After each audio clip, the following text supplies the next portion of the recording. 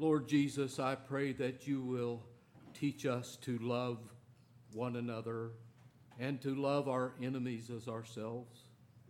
Even in this difficult time, in this difficult world, and when we hear difficult sayings and difficult teachings, help us, Lord, as Father Benji prayed earlier, to have compassion, but to speak the truth. Lord Jesus, help us to hear your word this morning. Lord, may it not be mine, but yours that people hear. In the name of the Father, the Son, and the Holy Spirit. Amen.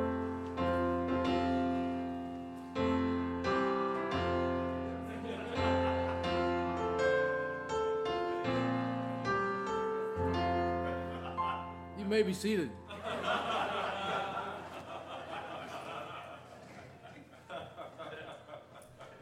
Guess what our scripture is about today? How many of you, I saw some of you, turn expectantly looking to see the bride?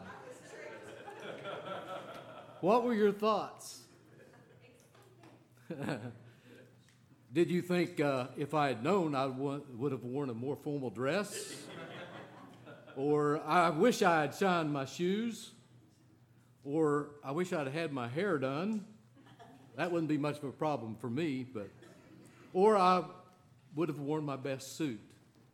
Well, in other words, had you known about a wedding, would you have prepared differently?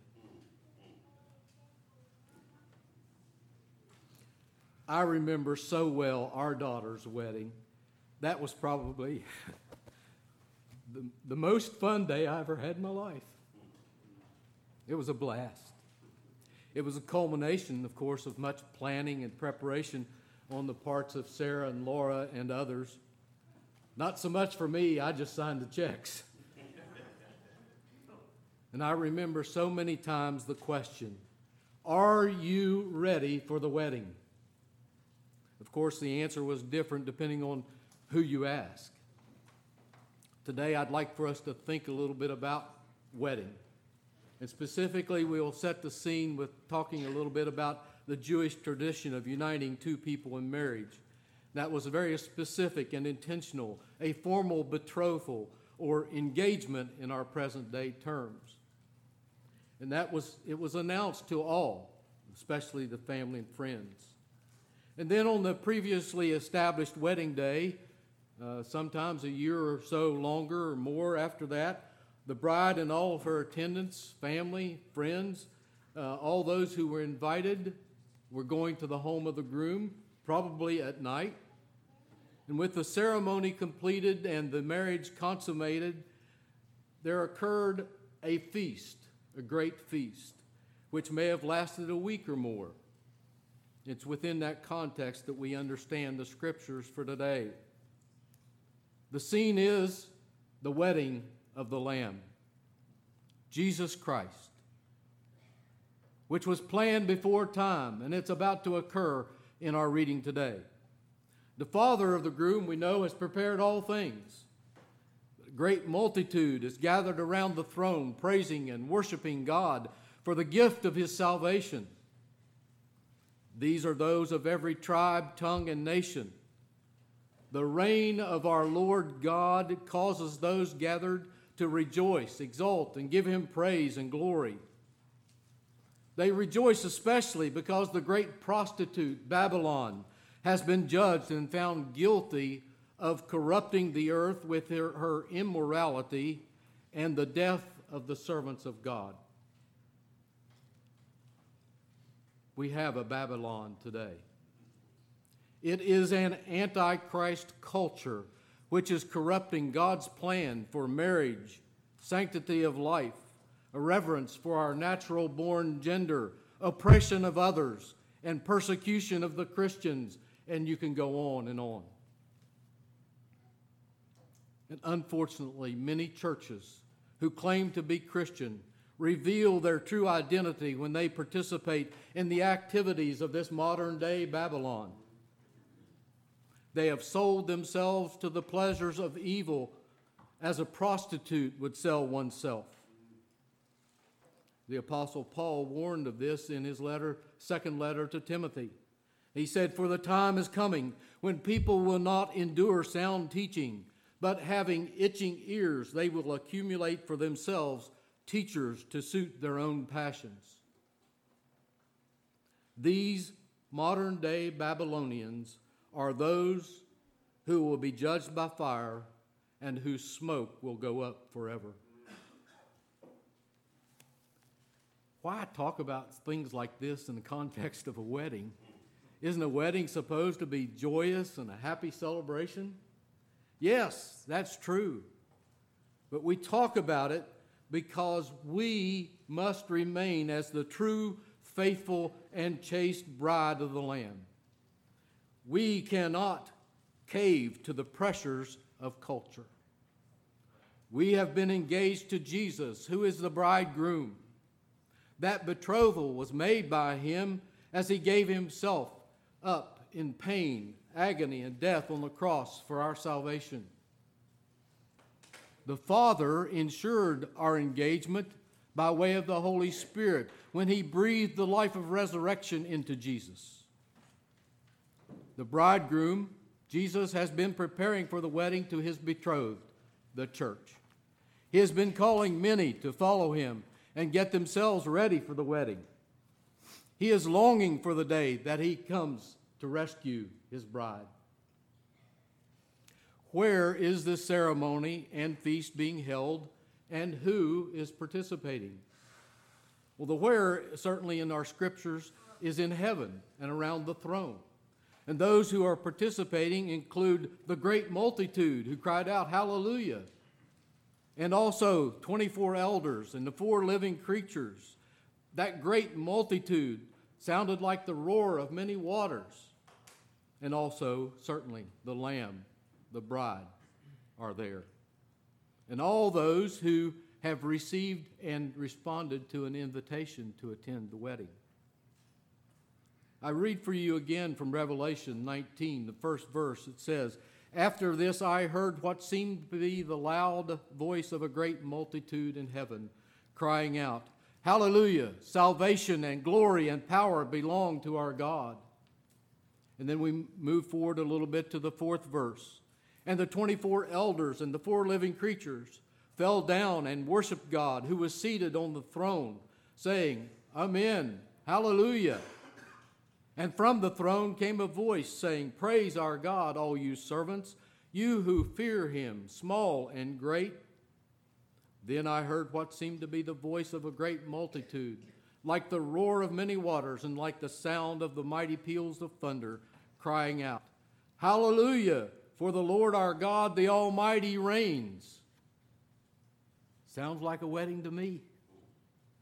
In verse 7 it says, "Let us rejoice and exult and give him glory, for the marriage of the Lamb has come, and his bride has made herself ready." And verse 9 says, "Blessed are those who are invited to the marriage supper of the Lamb." Not only is this a wedding and a marriage feast, but for those who get excited when seeing celebrities, listen to just a few of the names of some of those invitees whose names are mentioned in the Bible, the Old Testament and the New.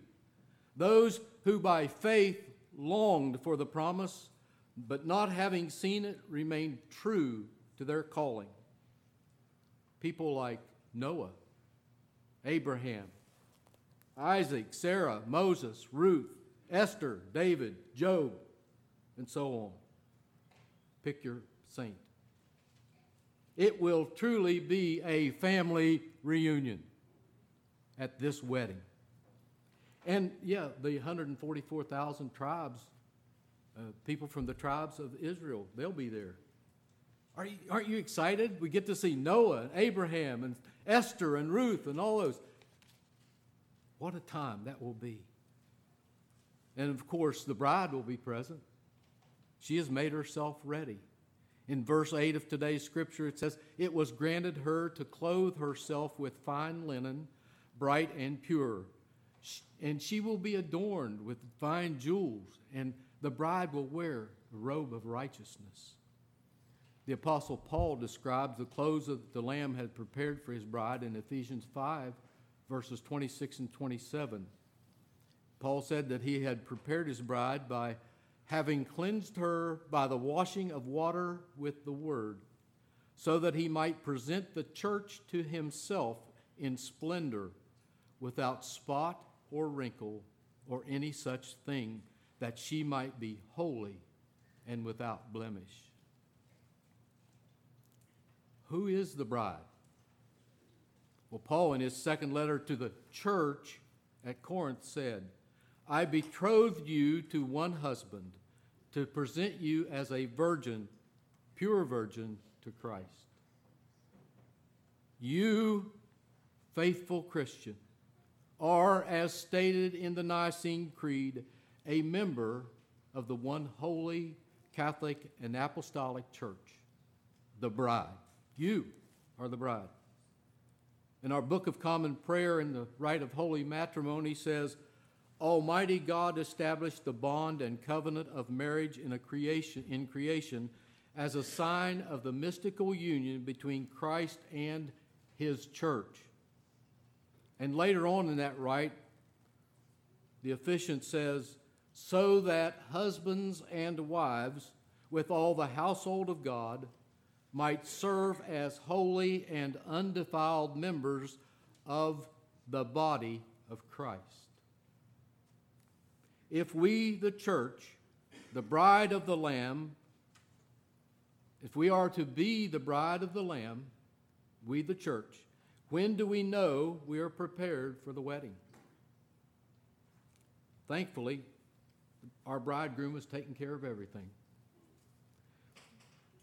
We are ready to be the bride of the Lamb when, by faith, we wear the robe of righteousness that he offers. So, if our bridegroom has taken care of our dress, what do we have to do to be ready for the wedding? Well, we are to keep our clothes with us and keep them clean. And in the first part of the book of Revelation, Jesus said to Sardis, the church in Sardis, yet you have still a few names in Sardis, people who have not soiled their garments, and they will walk with me in white, for they are worthy. And in Revelation 16:15, Jesus said, behold, I am coming like a thief. Blessed is the one who stays awake, keeping his garments on, that he may not go about naked and be seen exposed. You might say, but isn't it impossible to keep ourselves clean? Don't we all sin every day? Yes, each sin, regardless of how small or insignificant, threatens to stain us. But as we live a life of sorrow and repentance for our sin, Jesus continually cleanses those spots. But we must invoke AA. That's admit and ask. Confess and ask for forgiveness. Through the word and sacrament, we stand under the shower of his cleansing love and forgiveness. But when we harden our hearts and try to hide away some secret sins, we stain ourselves and our wedding dress. Every day, we must choose to be married to Christ or be unfaithful to him. We must choose to be faithful to Christ or be unfaithful to him. Often the cares of life might cloud our view of the wedding requirements, so that we let our marriage opportunity slip away. The distractions and false narratives presented by our culture may cause us to toss aside our longing, active participation and anticipation for the marriage feast. We might get distracted. What are we to do when confronted on every side by evil? What are we to do when tempted to pursue selfish and ill-gained wealth and status in our society? What are we to do when ridiculed for believing the Bible to be the inerrant and inspired Word of God? What are we to do when our families and friends reject us for standing in the gap for unborn babies and the sick and elderly? What are we to do when we are commanded by our employers or government authorities to endorse unbiblical practices of same-sex marriage and transgender ideals? What is our response when we are told that we are not current with the times and that God has evolved into a non-entity in our society? My brothers and sisters, you the bride, the church, we are to stand firm. Stand firm. Adopt those two words. Through the power and grace of Jesus, we are to remain unstained from the world. We must remain loyal to the bridegroom. We must not sell ourselves to the pressures of society and culture. We must stay ready to become dressed in the bright, clean, and white linen dress which Jesus has given us. I offer you some scriptures of exhortation. And as Father Ben says, yes, we're a Bible church. So just hang on. I'm going to read some. From Ephesians 6, verse 10 and following. Finally, be strong in the Lord and in the strength of his might. Put on the whole armor of God, that you may be able to stand against the schemes of the devil. For we do not wrestle against flesh and blood, but against the rulers, against the authorities, against the cosmic powers over this present darkness, against the spiritual forces of evil in the heavenly places. Therefore, take up the whole armor of God, that you may be able to withstand in the evil day, and having done all, stand firm. To that end, keep alert with all perseverance, making supplication for all the saints. And in 1 Corinthians 16, the 13th verse, Paul told the church, be watchful, stand firm in the faith, act like men, be strong. Let all that you do be done in love. But stand firm. In Philippians 1:27, only let your manner of life be worthy of the gospel of Christ, so that whether I come and see you or am absent, I may hear of you that you are standing firm in one spirit, with one mind, striving side by side for the faith of the gospel. Take heart. Stand firm. Now, I would like for you to hear the encouraging and dynamic words of Charles Spurgeon as he gave in a sermon in the late 19th century. And I will read this. Charles Spurgeon, great preacher, almost as good as Bishop J.C. Ryle, huh, Father Ben?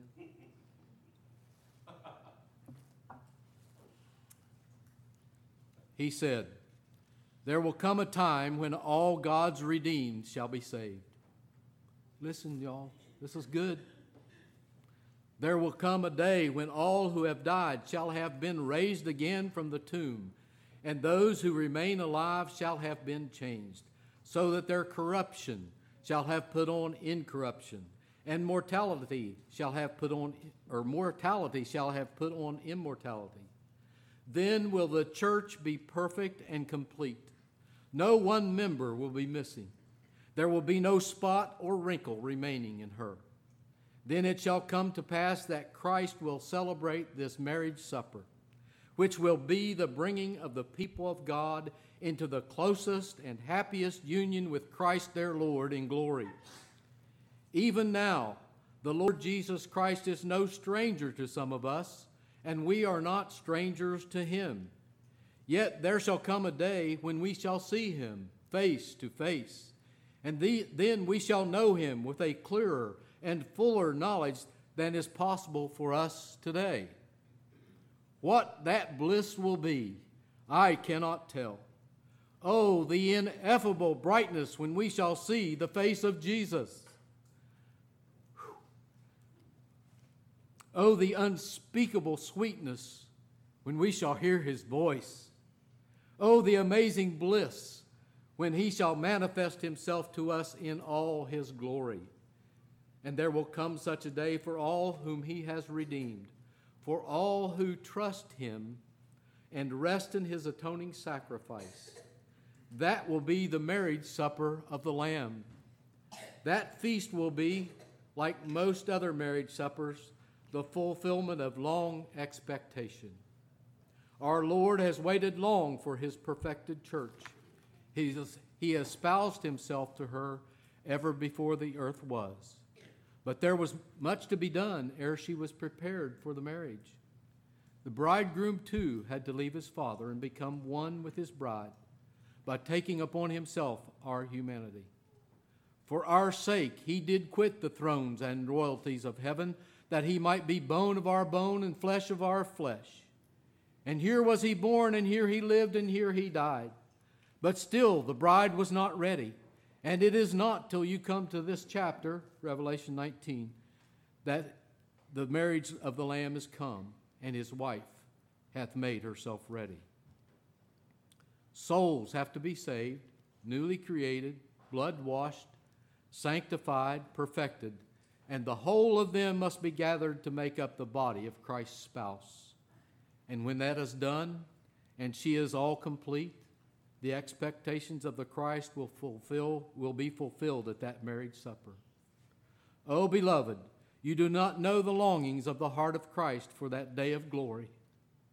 For this he lived, for this he died, for this he continually pleads, that all for whom he shed his precious blood might be his in that day. That day is fast coming, and when it arrives, then will be the wedding feast above. Close quote. Christ Church, you who are covered in the white dress of Jesus' holiness, please stay ready for the wedding. Stand firm. Stand firm. Pray that your brothers and sisters will stand firm. Pray that Fathers Ben and Benji and Shane will stand firm. Pray that our bishops will stand firm. Pray for me that I will stand firm. In so doing, I'm so excited to know that I'll see you at the marriage supper of the Lamb, where our groom, Jesus Christ, comes to claim us, his bride. Amen.